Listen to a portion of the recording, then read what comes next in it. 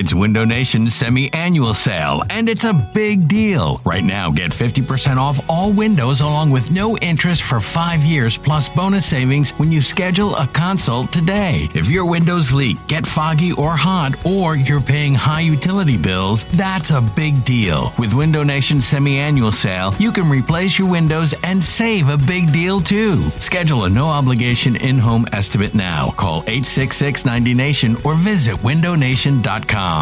I'm Sandra, and I'm just the professional your small business was looking for. But you didn't hire me because you didn't use LinkedIn Jobs. LinkedIn has professionals you can't find anywhere else, including those who aren't actively looking for a new job, but might be open to the perfect role, like me. In a given month, over 70% of LinkedIn users don't visit other leading job sites. So if you're not looking on LinkedIn, you'll miss out on great candidates like Sandra. Start hiring professionals like a professional. Post your free job on linkedin.com/recommend today. You could spend the weekend doing the same old whatever, or you could conquer the weekend in the all-new Hyundai Santa Fe. Visit HyundaiUSA.com for more details. Hyundai, there's joy in every journey. I was right. No, I was right. I was right. We were right. We were right, weren't we? And you were right with us. And because you were right with us, we want to celebrate being right. We want to celebrate Philadelphia sports being good, but also we want to celebrate being right. In style at the Underground Arts Theater. Friday, December 22nd. There are a lot of guests already. You guys have Chris Ryan. Yes, of TheRinger.com. We're bringing on Larry Poff. He's of course. Baby. Rights to Ricky Sanchez podcast, BGN Radio. We were right before Christmas live dual podcast show at the Underground Arts Theater. If you're not there, you're square. You're a fool. You're wrong. Actually, it's cool to be square. If you're okay, Huey. If you're not there, let's put it this way: December 22nd, we were right before Christmas. If you're not there, you were wrong. That's right. Tickets on sale right now for $18, $20 day of. Don't wait for the day of. This will sell out. Undergroundarts.org. Hey guys, John Barchard here, and I know what you're thinking. Listen, my fantasy season is over. There's really nothing for me to do. I say go download Draft. If you're tired of getting beat by the pros on the DFS salary cap sites, I hate math. I can't stand it. That's why I switched to Draft. Your chances of winning are 80% better on Draft. Plus, more than 1 million people have already downloaded Draft, and you can play in a real NFL or NBA draft right now and be done in under 5 minutes and get paid out the next day. Drafts are filling every second, so you can join one whenever you want. It's so convenient. Plus, if you go right now, all new players get a free entry into a real money draft when you make your first deposit and use the promo code BGNR. That's right, playing a real money draft right now just using the promo code BGNR. But it gets even better because if you don't like it, they guarantee your money back up to $100. No excuses now. Just search Draft in your app store or go to draft.com and come play for free right now with the promo code BGNR. You're listening to BGN Radio. It is second down and 11, Saints. Breeze straight back. He's looking. He is hit, and down he goes. This time it is Fletcher Cox. Fletcher Cox has Breeze back at the 40-yard line. Hello and welcome back to the preview show where we're going to be rebounding from a loss and discussing about the I almost said the St. Louis Rams again. I still don't have it out of my head. I'm Vince Quinn. I'm here with Brandon Lee Gouton. We'll be taking you through the game for, the better part of an hour today. And, all right, so BLG, first thing, with the Rams being a team that, we hear so much about them and that they're one of the top teams in the NFC, but for someone who might not have really seen the Rams, what's your impression of this team? First of all, I'm going to come in hot here. Start off the podcast with a strong take right away. The Eagles are going to win this game, Vince. The Eagles are going to win this game. I think people are way too down on this Eagles team after that loss to Seattle. I mean, you saw it we'll talk about it later when we get to the NFL picks. But look, this Rams team is good, but so are the Eagles. I think somehow people are forgetting that. I mean, this Rams team, my impression of them is that they have one of the best defensive coordinators in the NFL in Wade Phillips. And Aaron Donald is arguably the best player in the NFL. That's a tough matchup. This Rams team has a lot of things going for them. They're obviously tied with the Eagles in terms of points per game, so they can put up points. Jared Goff is playing a lot better than his rookie year, which is not saying much because he was awful as a rookie. The offensive line is better. Todd Gurley is there. The Rams have a bunch of weapons. They're a good team. There's no doubt about it. But I just think when you look at how this Eagles team matches up against them, and we'll get more into that throughout this show, I think this is a game they very much can win. Yeah, I think so too, because my first impression, if I was to just like put them in a neat little box, you know the idea of like an elevator pitch? Like that's if I had to do that for the Rams, it's basically that they're like if the Eagles are Budweiser, they're Bud Light. They just have a lot of similar vibes. You know, the second-year quarterback, Goff's doing a pretty good job, but they have a great running game. Their offensive line, I think, is pretty good. Their defense, like it's all about the defensive line, and the rest of the guys just kind of figure it out. It is like alternate universe-y, parallel universe, like Eagles Rams here. I just think the connection is so interesting and fun, and that's part of why I'm so excited for the game. I'd love to see how the Eagles basically handle playing the Eagles. Yeah, again, to me, this has kind of been a tough week, right? I think we can admit, like it's been a tough week because you look at what this Eagles team was going into Seattle, and there was a confidence there that they could take care of a Seattle team that had been vulnerable at home and definitely looked more beatable than they have in recent years, and they didn't get it done. They played a game that, if I had to use one word to describe that Eagles performance against the Seahawks, I think it was uncharacteristic. I think it was a frustrating game, but I think it was uncharacteristic of what we've seen out of this Eagles team in a bigger sample size this season. So going against this Rams team, I mean, this is a big game. You look at the storylines alone, I mean, there's no shortage of them. You have Jared Goff versus Carson Wentz, number 1 pick versus number 2 pick. You have Coach of the Year candidates. I mean, is it crazy to say that this game could kind of decide Coach of the Year? Like, how are you going to give Coach of the Year to Sean McVay if Doug Peterson somehow blows out this Rams team? I'm not saying like that's necessarily going to happen, but I just think that's kind of an interesting thing to another angle to the game. This is what's kind of cool to me. I'm sure you saw this, Vince. The Fox Game Day show, they're doing it live from the Coliseum. Like, since when have they done that? Like, this is a big game with national attention. It's going to be a real interesting test for this Eagles team, especially coming off of that loss to Seattle, to kind of prove that was a fluke game in the sense of that was, all right, we played bad. That was one game. Now let's right the ship. Let's beat a good team on the road. Yeah, and the Rams, again, they are a good team. And it's so crazy to think about because, like, the Eagles surprised me, and I thought they were a 7-9 team, 8-8 team, and obviously they're just amazing. And for the Rams, they go from being one of the worst teams in the league, and I think they've gone from maybe the 30th offense in the league last year, points-wise, to number 1. They're the highest. Like, it's never been done before, the swing that the Rams have had from one year to the next, from one coach to the other. And so, like, I do want to focus for a minute on this Coach of the Year thing that you mentioned a minute ago, because it's true. I think this is the game that decides Coach of the Year. And to have two coaches who are doing such a good job, like play calling wise, it gets me really into the game because, let's be real, I love a good defense and I can enjoy elements of a defense that just shuts down a good offensive team, but I want to see exciting plays. I want to see 20-yard gains, and I want to see, flea flickers or crafty reverses or whatever it is that's going to happen. And in the same way that we've seen it with Doug Peterson throughout the year, they'll do some cool little wrinkles in the offense. Like, I love what the Rams do offensively, and for me, I'm just excited to see the show, BLG, that both of these coaches put on. And now that you say that, it'll be like a 3-2 games somehow. No, it won't be. Wouldn't that be hilarious if that happened, though? I feel like that always happens in the NFL, where like two high-flying offense going up against each other, and then it ends up being like 17 to 14 or something like that. It's not quite that kind of game.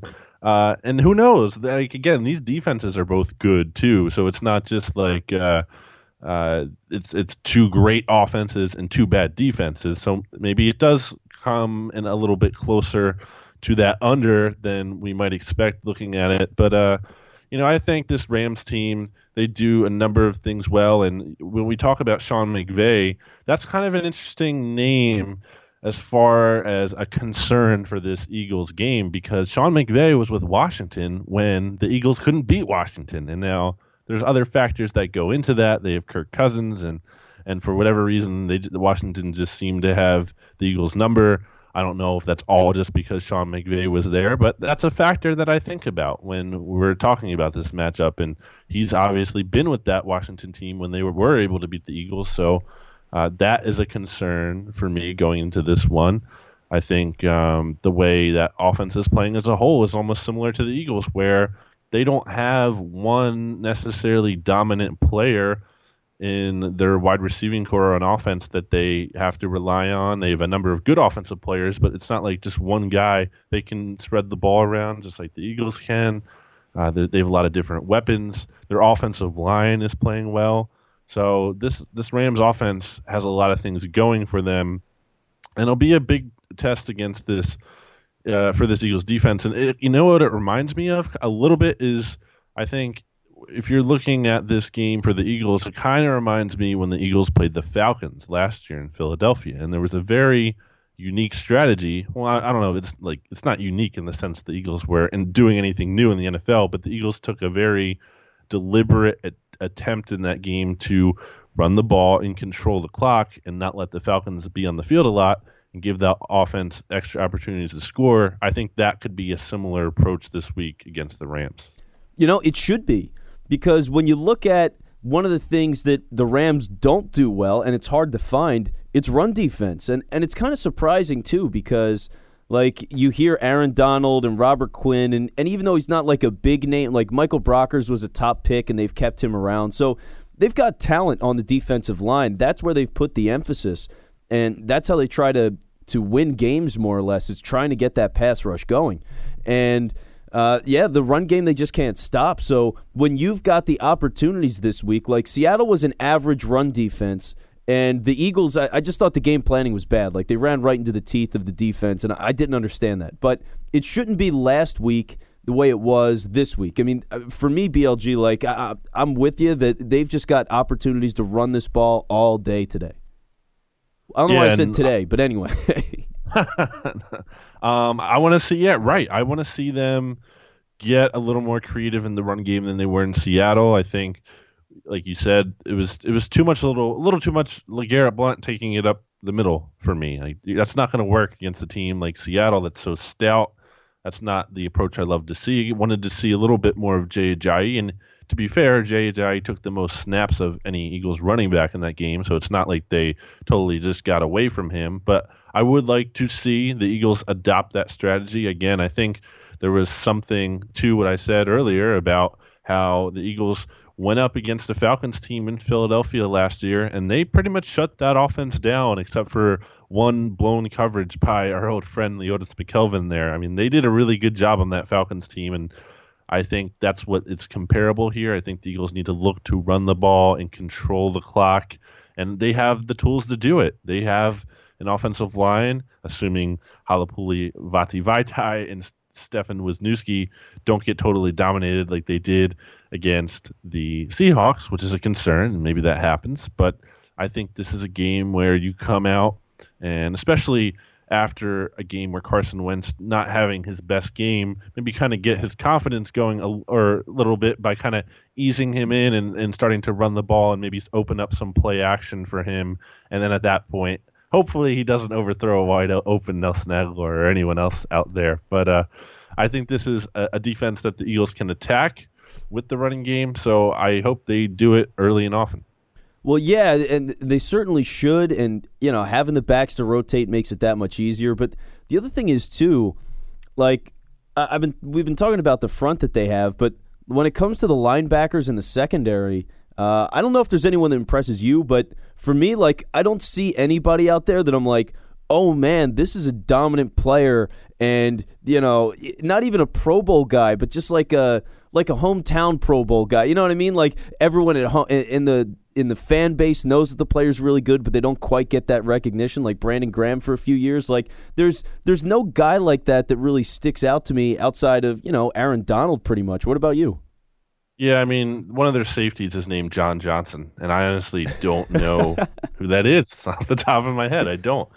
Former Eagles draft pick Blake Countess is on their team as a backup safety. LaMarcus Joyner is a guy who got some hype coming out of Florida State. He's kind of a feisty little guy. He can make some plays. I was a big fan of Kayvon Webster. I wanted the Eagles to actually sign him in free agency. He was like a fourth corner on that Denver team, which already has a number of good cornerbacks, so I thought he was an interesting player. Yeah, the secondary as a whole, not bad by any means, and a guy who's actually played well for them in the slot was released by the Bills earlier this year, and it's the weirdest thing. His name is Nickel Roby Coleman, and he plays nickel cornerback. I mean, like, could you get a better name for a nickel cornerback? I mean, it's literally in his name.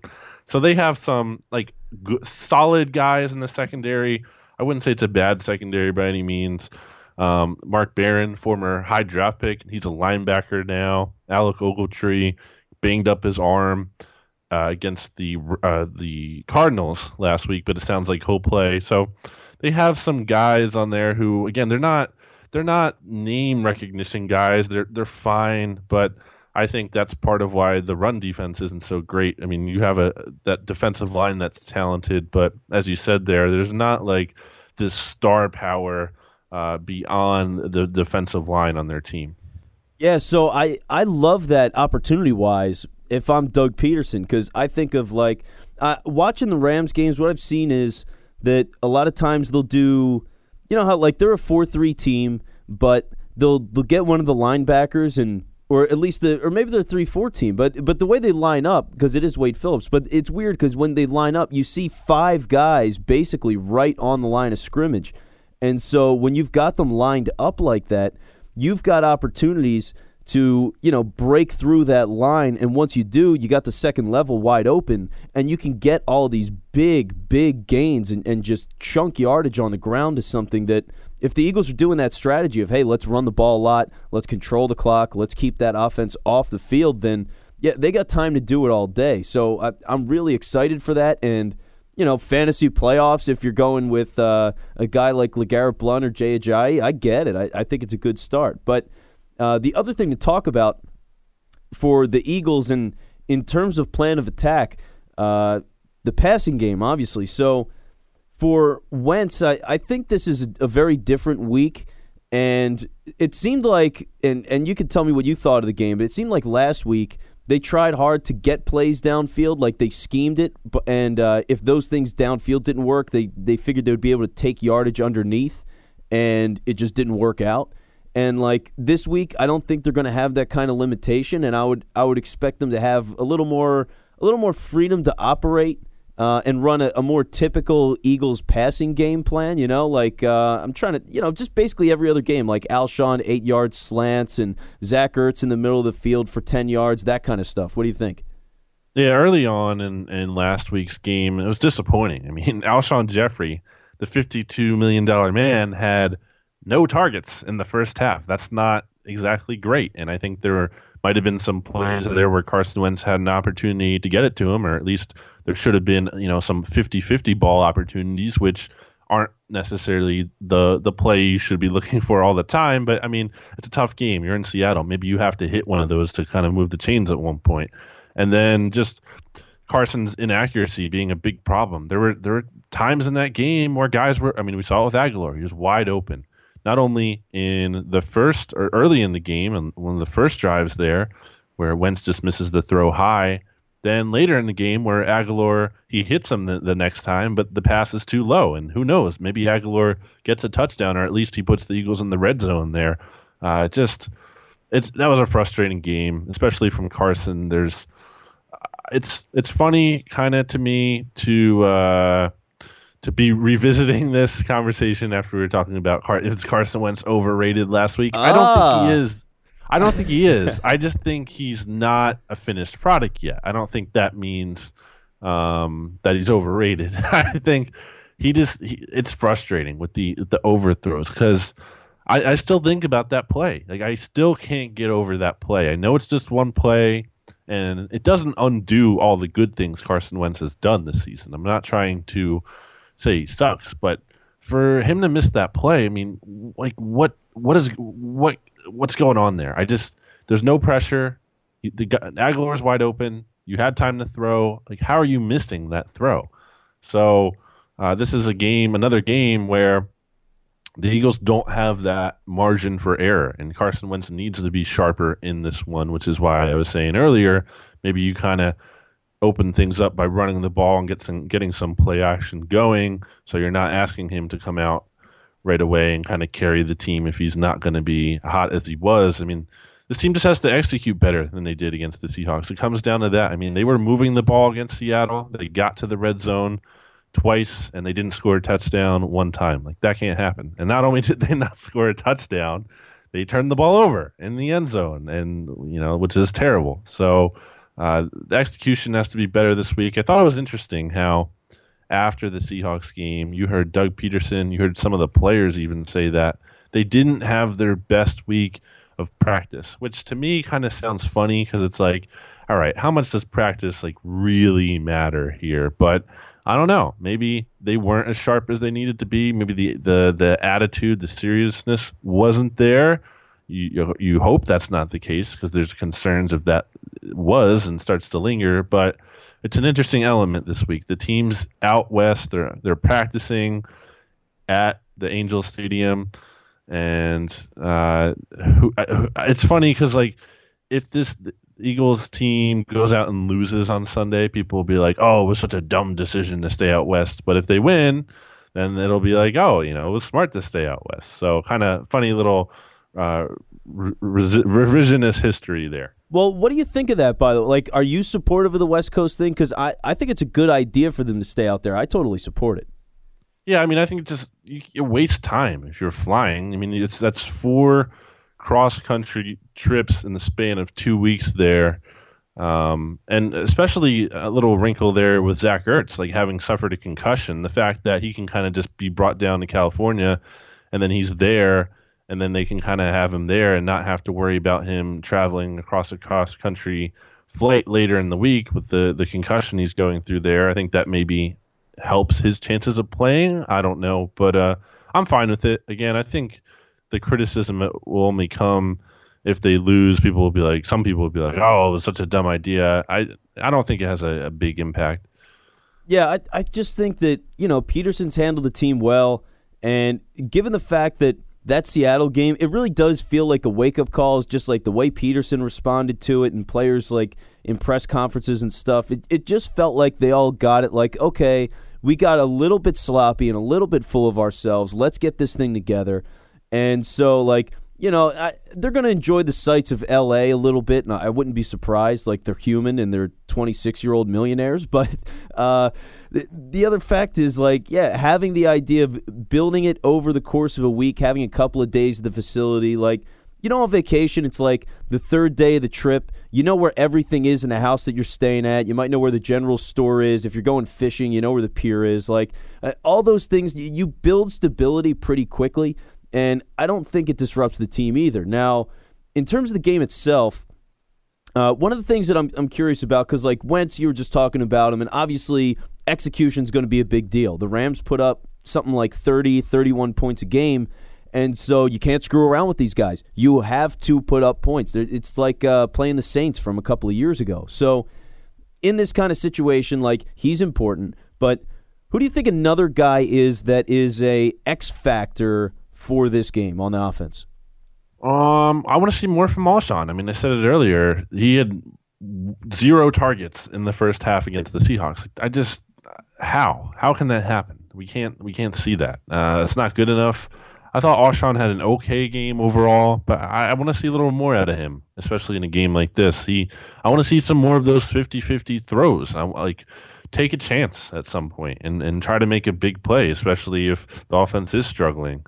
Or, you get into the red zone and you need a touchdown like that. I mean, trust the guy that you paid all this money to make a play. Another thing is a negative X factor maybe, or a guy we need to see less of. Why not? Is Torrey. We need to see less of Torrey Smith, man. I think Torrey has been signing him made sense to me. I think he's contributed to this team. I'm not trying to paint him as this useless guy because I don't think he is, but kind of lately, I mean, he hasn't been really helping this team a lot. In theory, he brings a deep threat, but the production's just not there, man. They need to get Mac Hollins more involved We've seen Mack Hollins be productive in his limited opportunities. I'm not saying you have to give Torrey Smith 0 snaps. I don't think that's realistic. Even if I just don't think they're going to do that, even if we all wanted them to do that. I think, though, that they really need to get Mack Hollins more involved here because you're just not getting that production out of Torrey Smith. I mean, it was frustrating to watch the Seahawks game once again, and Torrey had I can't remember the exact stat here, but it was something like 5 catches for 27 yards. It was like those short little dumb outs that weren't really contributing anything to the offense. Yeah, Torrey Smith, and that was the thing too. Like they tried for all this conservative underneath stuff, and it just didn't work. And Torrey Smith isn't like an after the catch guy as much as he's just like you throw him the ball when he's already 50 yards down the field, and that's how he gets the yardage. So I thought that was questionable. And for Mack Hollins, like, he's been so good whenever he touches the ball that how can you not get him out there? I know his snap counts have been better, but man, yeah, he's got to be out there over Torrey all the time, and I'm totally with you on that. Now, the guy that I would like to see, or the guys, I guess in this case, that I think are the X factor, it comes down to that combination of Brandon Brooks and Kelce. Like, Aaron Donald is going to be right in between those two for most of the night. Like he moves around the line a little bit, and so you could see him at defensive end on one play. You could see him on the other side as defensive tackle on another play. But primarily he's going to be lined up over Brooks. And if they can't handle him, and Wentz is dealing with pressure right up the middle all game long, I mean, that's just such a massive problem. And Kelce's got a history. As much as he's been great this year, he's got a history of struggling with gigantic, powerful defensive tackles. And that's exactly what Donald is. And so if there's situations where he's one-on-one with Aaron Donald, or if the Rams try to scheme it that way so that they get a couple of cracks at him one-on-one, I mean, man, I really worry about that, and I think it's a massive concern. It's a big concern for sure. Aaron Donald, I remember back when he was in the draft, that was the one player I did not want the Giants to get. I was like, please, Giants, do not draft Aaron Donald. You can take Odell Beckham, and I'm still fine that they have Odell Beckham over Aaron Donald, because Aaron Donald, again, might be the best player or the best defensive lineman at the very least in the NFL. I mean, that guy, we talk about Fletcher Cox being a game record, and no disrespect to Fletcher Cox, who's great and having a Pro Bowl season in his own right. But, I mean, this guy, oh, my gosh, he's a monster. He kind of reminds me of Brandon Graham in the sense that he's not the most – like, he's not your prototypical – guy, and like Brandon Graham isn't your prototypical defensive end. He's not 6'6", and he's not a speed rusher. He's more of a power guy, and I think those guys are becoming a little more rare in today's NFL. I think the same thing's kind of true with Aaron Donald. He's not like super tall. He's not that kind of prototypical defensive end in terms of pure size, but he's stout and he's powerful and he's physical and he can generate pressure. I mean, he hasn't even played the whole season there. He already has 8 sacks. I mean, that's definitely a concern for this Eagles team. One of the concerns coming out of that Seahawks game was the left side of the offensive line just totally not holding up well enough, with Big V allowing too much pressure to Frank Clark. And then Stefan Wisniewski, too. He didn't play a great game either, and probably getting more of a pass than he should because Big V is the easy target, especially, he's trying to replace Jason Peters. And he's the guy everyone's focused on, especially when something does go wrong. So this offensive line needs to be better. That was arguably their worst game, or at least one of their worst games of the season against Seattle. Wasn't the reason they lost, or the only reason at least, but it's a big challenge this week. Again, I feel good about this Eagles team going to this Rams game, but there are a few things that really concern me, and Aaron Donald, I think he probably has to be number one, really. Yeah, he's their biggest star player. He's absolutely dominant, and the way the game's changed, too, where defensive tackles are basically just as important as defensive ends, just in terms of supplying that interior pass rush, which a guy like Donald, which a guy like Cox can do. There's no question about it. Now, the other side of the ball, and their other star, is Todd Gurley, and when you're talking about what the Rams have to do to beat the Eagles, or what the Eagles have to do to shut down the Rams, you got to start with Todd Gurley. I mean, the guy is he continues to be excellent. And it's weird because, like, his numbers weren't there last year, But the offense was just so bad. I think do you remember this? There was a point where I think he called Jeff Fisher's offense like a preschool offense or something like that. Sounds about right. Yeah, like he completely just shat all over Jeff Fisher and what they were doing over there, and it was hilarious. And this year, like, Todd Gurley explodes. I think he's the second leading rusher in the entire NFL. So over 12 games, he's got 939 yards, 8 touchdowns. That's good for 4.2 yards a carry. And it's not just that he runs the ball, BLG. It's that he's a receiver, too. Like, this guy, 48 catches, 563 yards, 3 touchdowns. He is a dynamic threat all over the field. And if the Eagles want to win this game, they absolutely 100% have to check on Todd Gurley. Yeah, I was doing my 3 over and unders, as I always do in my Monday edition of the BGN Radio Daily Podcast, the Afternoon QB, and one of them that Stephen Lee gave to me was 125 yards from scrimmage for Todd Gurley, and I don't think I'm super worried about him rushing the ball. I mean, I know he's talented in that, but this Eagles run defense has been so good that I trust them in that. But the thing that you just said there about his receiving ability, that's the concern. I mean, this guy, if he's getting matched up with some of these Eagles linebackers, I mean, we saw it last week against Seattle where they just didn't really stand much of a chance. You saw Michael Kendricks get burned by J.D. McKissick, who I still don't think is even a real player. I mean, that's not even a real name to me. We saw it with Mike Davis, too, beating Kendricks, and I think even Bradham at one point got beat. So that's a big concern. These Eagles linebackers getting matched up against Todd Gurley. We know Sean McVay will get creative and try to create some of those matchups. And it's not like you can just key on him because you still have to deal with some of the wide receivers they have too. So absolutely, Gurley, more so in the receiving game, to me, is really something that this Eagles defense has to make sure they have figured out. Well, yeah, because Gurley, and this is an interesting stat. He's their third wide receiver on the team. Like, he has more yardage. Sense. Yeah, he's got more receptions and yardage than Sammy Watkins right now. So, like, that's the kind of player that he is for this team. He's so dynamic. Now, I will say, I think the running game and shutting him down in the running game is more of a concern for me. And the reason I say that is because they love the play action out there. I mean, they are just constantly, I don't know if the stat is out there for who uses play action more than anybody else, but from all of the other teams that I've scouted throughout the year as we do all these preview shows, I can't say that I've seen a team do it more than the Rams.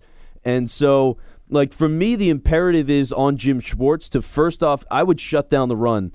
Like, no questions asked. I'm making sure that Todd Gurley doesn't get comfortable, doesn't get ahead of steam, and can't maintain any drives here, because if you can shut that down, the nice thing is then, okay, once they can't run the ball and they have to more or less give up on it, like teams have done against the Eagles plenty of times this year. Like, if they can get to that stage, then you can't really play action. Like, how do you fake something that you're not doing, right? So I really hope that they can get that done, and then you eliminate the idea of the bootlegs and getting those linebackers to hesitate, because if it is Kendricks that's going to be covering Todd Gurley, and plenty of times it could be, like, that half-step hesitation that Kendricks could have in that scenario is deadly, perhaps. So you by eliminating the run game, you eliminate that element, and then it comes down to just forcing Jared Goff to beat you, and if it gets to that kind of situation, I feel really good about their chances here. Absolutely. And that's why at the top of the show I did say I feel like the Eagles are going to bounce back and win this game this week, because they're not facing Russell Wilson.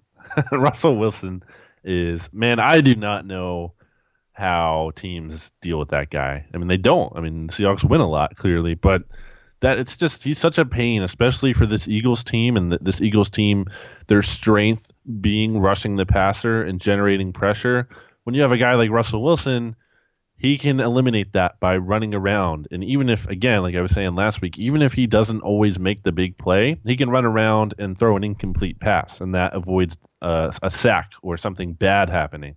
Jared Goff, not the case. I actually saw a stat somewhere on Twitter, I think it was recently, where Jared Goff stays in the pocket more than any other quarterback in the NFL. So in that sense, he's almost the perfect matchup for this Eagles team, because I think they can get pressure on him. And again, this Rams offensive line has played well, so that's the challenge there. But I think this Eagles defensive line has proven that they've gone up against some good offensive lines, like Washington earlier in the season when they were healthy, and the Chiefs, which maybe not looking as good now, but still, they've faced some good offensive lines here, and they've gotten pressure.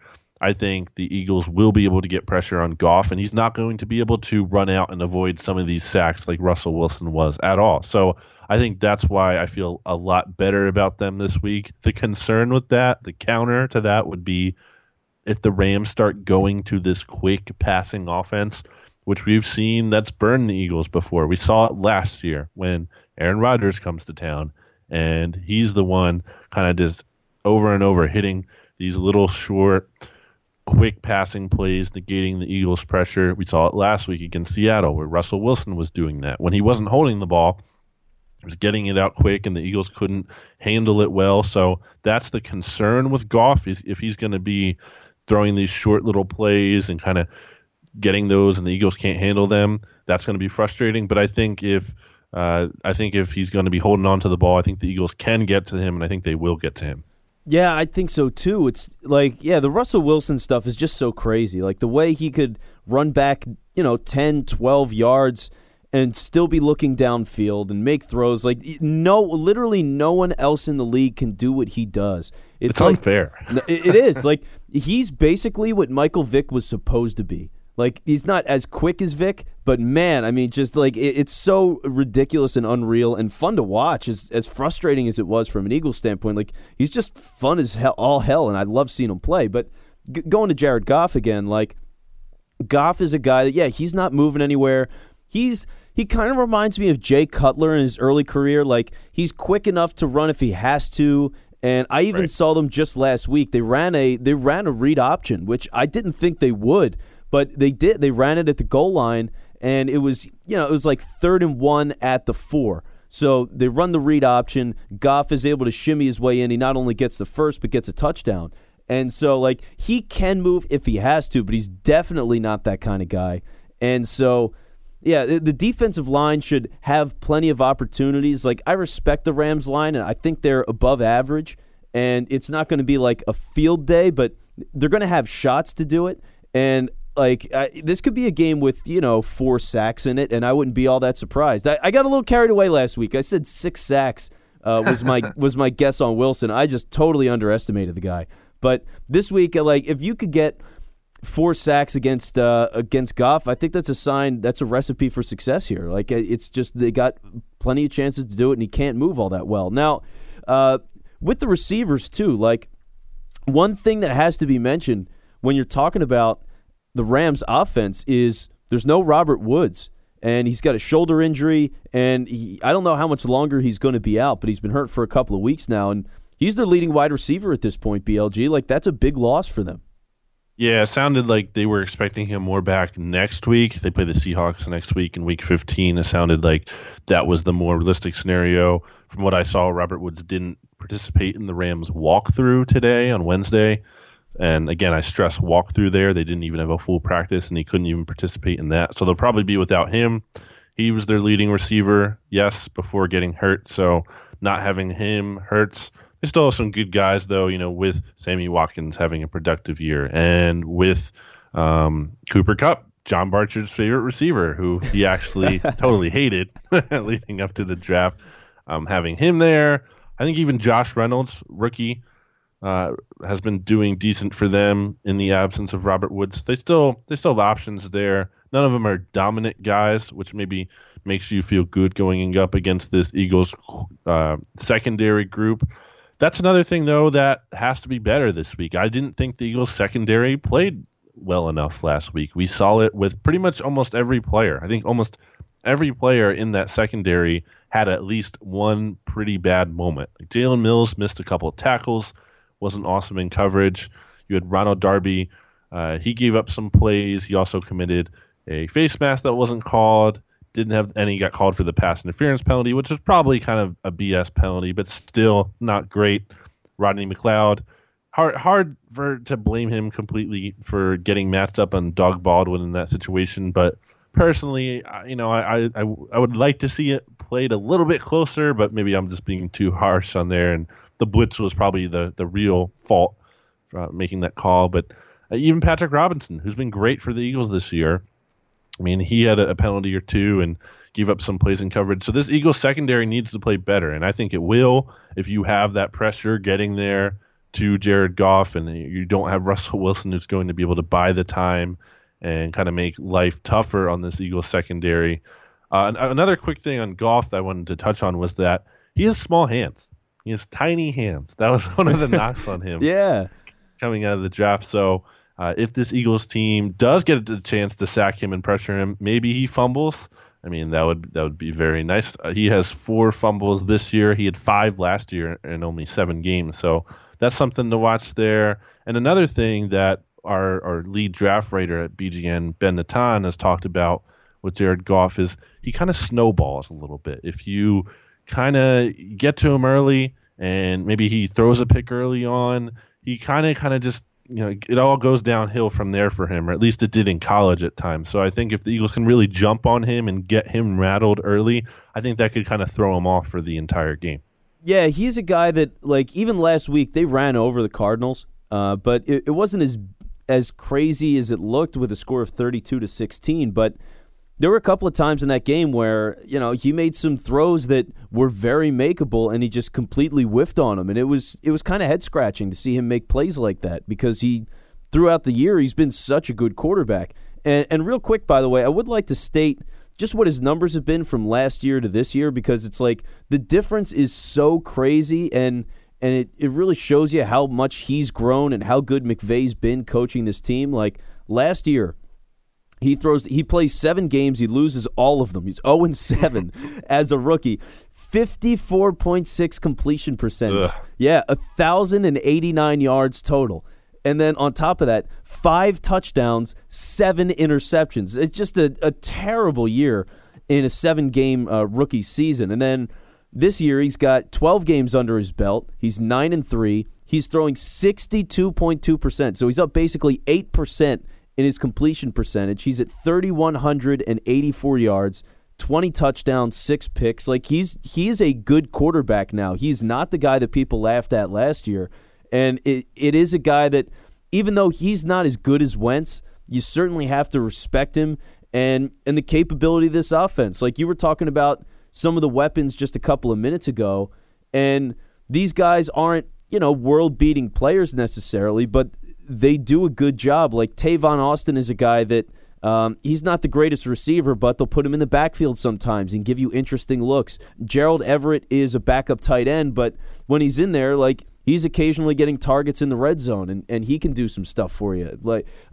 Sammy Watkins is there, Cooper Kupp is there, so they do have talent. You do have to respect it, and it's one of those games. We'll get to the final score soon, but it's going to be fun to see how much the score, I don't know what the over-under is on this game, actually. I have the spread, but I don't know what the over-under is, and I would figure it's really high. 48.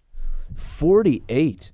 Wow. So, yeah, that sounds about right. This is a team, or these are 2 teams that just score at will, and it's going to be a lot of fun to watch. Now, just out of curiosity, BLG, the Eagles lose to Seattle, and people panic a little bit. It's this idea of, okay, now they lost a game. The magic ride is over. We're not just going to beat everybody on the way to the Super Bowl, which, not really a surprise, but some people, the bubble bursting was a bit of a shock. So let's say they lose this week. They just get, even if it's a close game and they lose to the Rams on the road, are you worried about this team?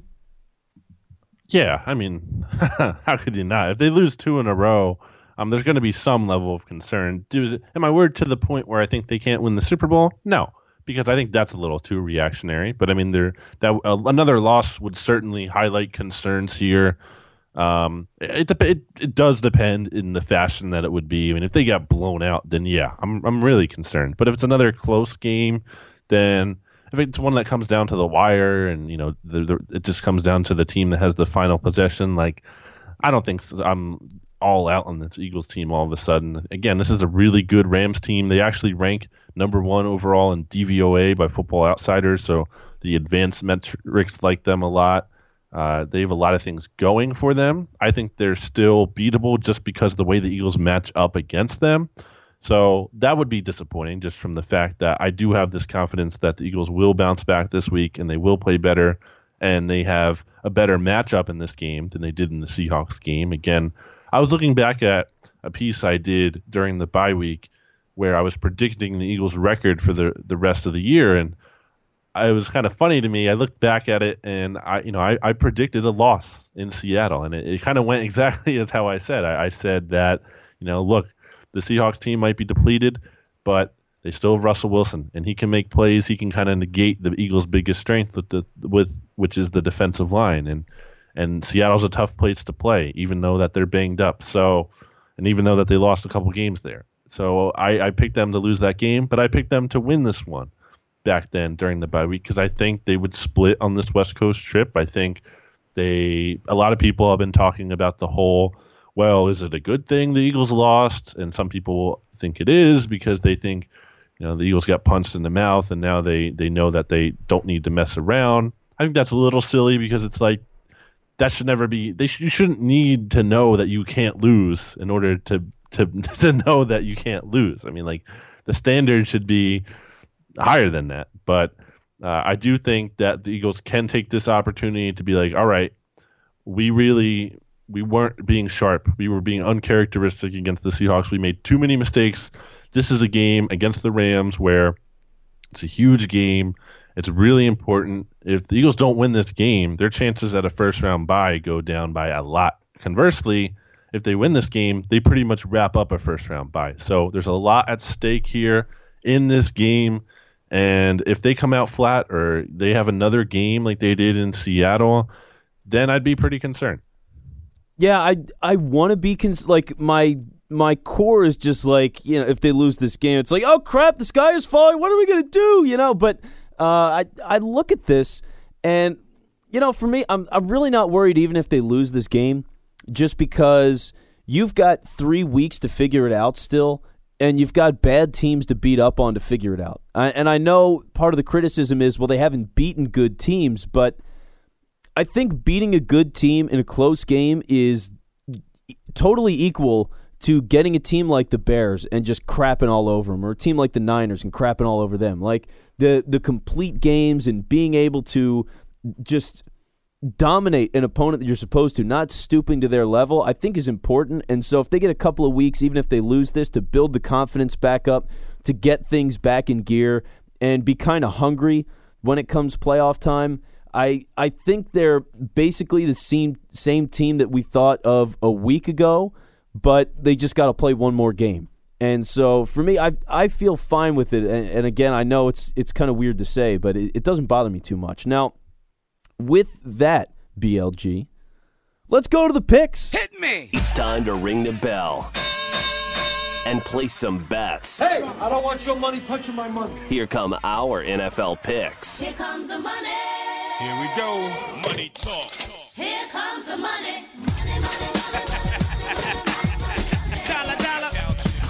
And the picks are brought to you by the Sportsbook at Delaware Park. It's where you can wager and watch all of the pro football games on Sunday. Go to DelawarePark.com for more details. Delaware Park is a lottery agent for the Delaware Lottery. You must be 21 to play. And BLG, our first game, you have the Seattle Seahawks traveling to the Jacksonville Jaguars. Tough game for them. Jacksonville is giving 2.5 points. Your thoughts? Man, I am taking the Seahawks. Again, I just don't know. I don't watch every Seahawks game, obviously, but I feel like I just don't know how they lose. Because when you have Russell Wilson and he can do that, I just don't, how can you beat that? It just feels unbeatable to me.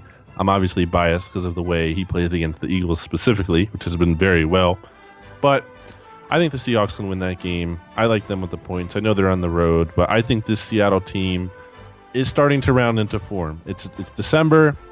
They need to keep winning to make sure they stay in the playoff picture and that they potentially can still win the NFC West. So I'm going to take Seattle with the points there down in Jacksonville. Yeah, I'm going to do the same thing. After I saw that game on Sunday, I believe that Russell Wilson could do anything. I think he can bring Israel and Palestine together. I'm pretty sure he could do it if we gave him enough time. So yes. He's just incredible. Yeah, I don't care that Jacksonville's one of the best teams in the league. They've got Blake Bortles. Seattle has Russell Wilson, and I think that's enough. Now, the next game we have, and this is a fun playoff caliber game as well, the Minnesota Vikings go to the Carolina Panthers. And Carolina is getting 2.5 points at home. What do you think? Now, this is a big game for the Eagles. I mean, in order for the Eagles to have a shot again at that number 1 seed, they obviously have to take care of business themselves and win these games down the stretch.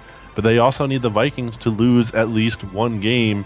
And when you look at the Vikings' remaining schedule, this might be Minnesota's most losable game left, or at least one of them. So it would be great for the Eagles if the Vikings can somehow lose this game. I don't think they will. I think this Carolina team is kind of fraudulent in the sense that they're above average for sure, but I don't think they're among the NFL's elite. I think they're not one of the best teams in the league. I think they've gone up against some of the other better teams, such as the Eagles and the Saints, and I think they haven't looked like they've belonged with those teams as much. So I think the way this Minnesota team is playing, defense playing well, Case Keenum playing out of his mind, which is still, that'll never be a normal thing. Like, I don't care if he keeps this pace up for the rest of his career. It's still going to be weird that Case Keenum is doing it, but he's doing it right now, and I'll take the Vikings because I don't think they've given me reason to not take them.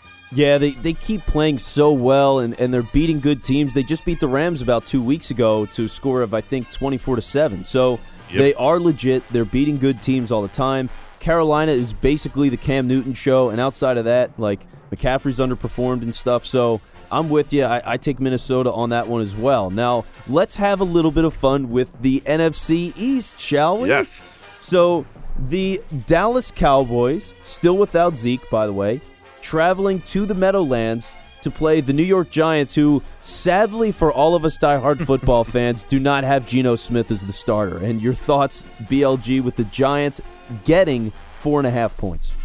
Also very sad for Eagles fans to see Ben McAdoo get fired. I mean, we what are you doing, Giants? You have to keep that guy around.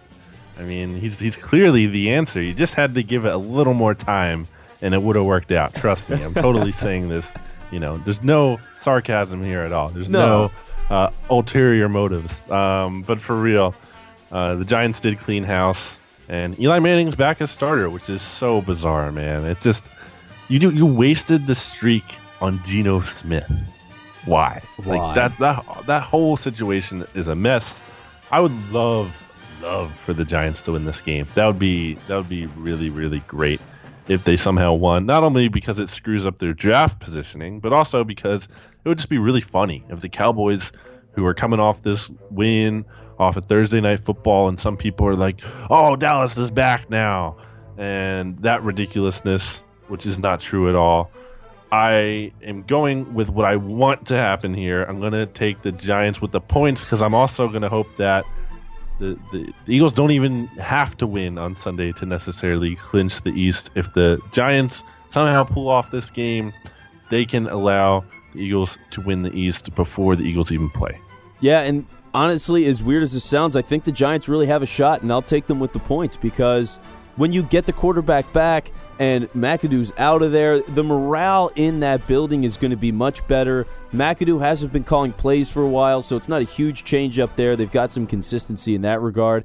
I just think as a momentum thing that they're going to take this one, and the Eagles are going to be locked in this week. So I'm with you. I'm going with the Giants, and go get them, baby.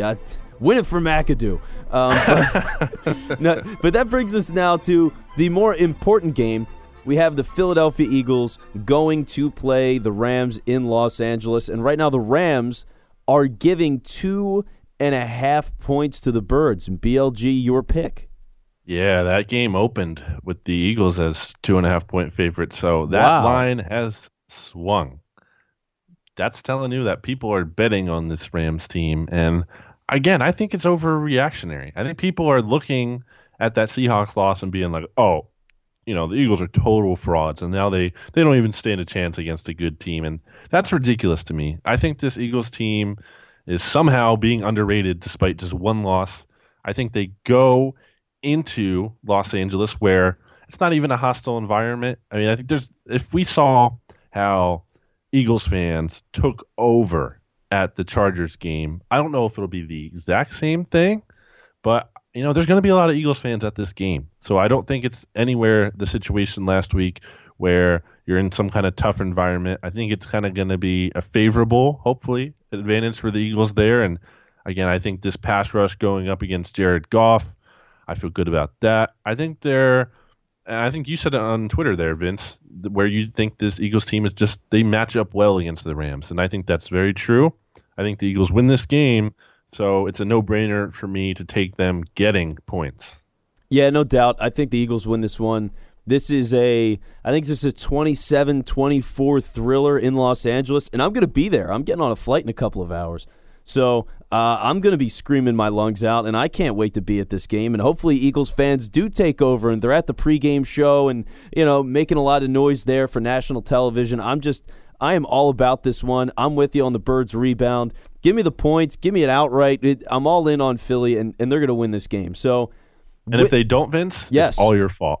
Damn right it is. I love the people, by the way, who are like Barchard had the lucky shirt this year. It's like, yeah. Oh well, I didn't sit in the right armchair on Sunday, so the Eagles lost. It's like, man, if you think that you sitting in an armchair dictates how 53 people on two separate teams play football, you just live in a universe that I don't know what the rules are. So it's just a stupid thing, but I always think it's hilarious. Now, if I have that kind of power, then, what a terrible world this is. Someone's made a huge mistake. But with that, any final thoughts you've got here before we wrap up the show? Final thoughts. Again, I want to repeat what I said at the top of the show. I think the Eagles bounce back this week, and I think we have more positivity things going on. So with that said, the holidays are coming up. We were right before Christmas at Underground Arts on December 22nd. You can get your tickets for that now. They are $18. You can check out the information at undergroundarts.org. You can also check out the pinned tweet on BGN Radio's Twitter account. That's at BGN_radio. So that should be fun. Can't wait for that. And like I said, hopefully, things continue to go well for the Eagles after this one slip up in Seattle. I think they bounce back this week, and let's hope it happens. Yeah, I'm with you. And again, yeah, the event's going to be fun. I'm super stoked for that. And by the way, we're going to be recording the fourth quarter just as soon as we wrap up this. So if you're not on patreon.com with us, what are you doing? We got all sorts of premium shows. I do an NFL show every week. I'm going to be recording an NFC East show tonight, which I also do every week as well. So we got all sorts of premium stuff for people who subscribe $5 and more. So, again, the fourth quarter will be a part of that, where we'll get another extra little Eagles topic out there for you. So stay tuned. And on behalf of Brandon Lee Gouton, I am Vince Quinn. You can find us on Twitter at Brandon Gouton for BLG, and for me, you can find me at It's Vince Quinn. Hope to talk to you soon. Stretch your hand and I'ma chop it off. How dare you ask for a favor from your boss's boss? Shrimp, scampi, angel hair noodles, white wine sauce. Rewind Diana Ross, reload the Nina Ross. Settle metal when I'm focused on the green dinero. Hocus pocus, Gucci Lopez, cake with baking soda. Cake for soldiers moving weight from Maine to Nova Scotia. Bang revolvers, problem solvers, adding pain to mothers. Lost a child, clips replayed when they hear Belial. Nightmares, walking dead cause they sleep prepared. You either sheep or shed, be scared and cut to pieces. I lust for custom coupes with the honey mustard features. Butterfly doors, a whore that makes wine or sober. Her beauty stunning, plus she funny, that's the proper order. Head nods and cat calls cuz it's pops in order. Yeah, I'm stunting, all the world is my stage show. Dallas streets cruising around about 4 a.m. Just that fly shit, the type you never seen again. No meats, no leather, I'm just pimping a pen. We live that life that you're wishing against. More money, more power, more women and shit. It's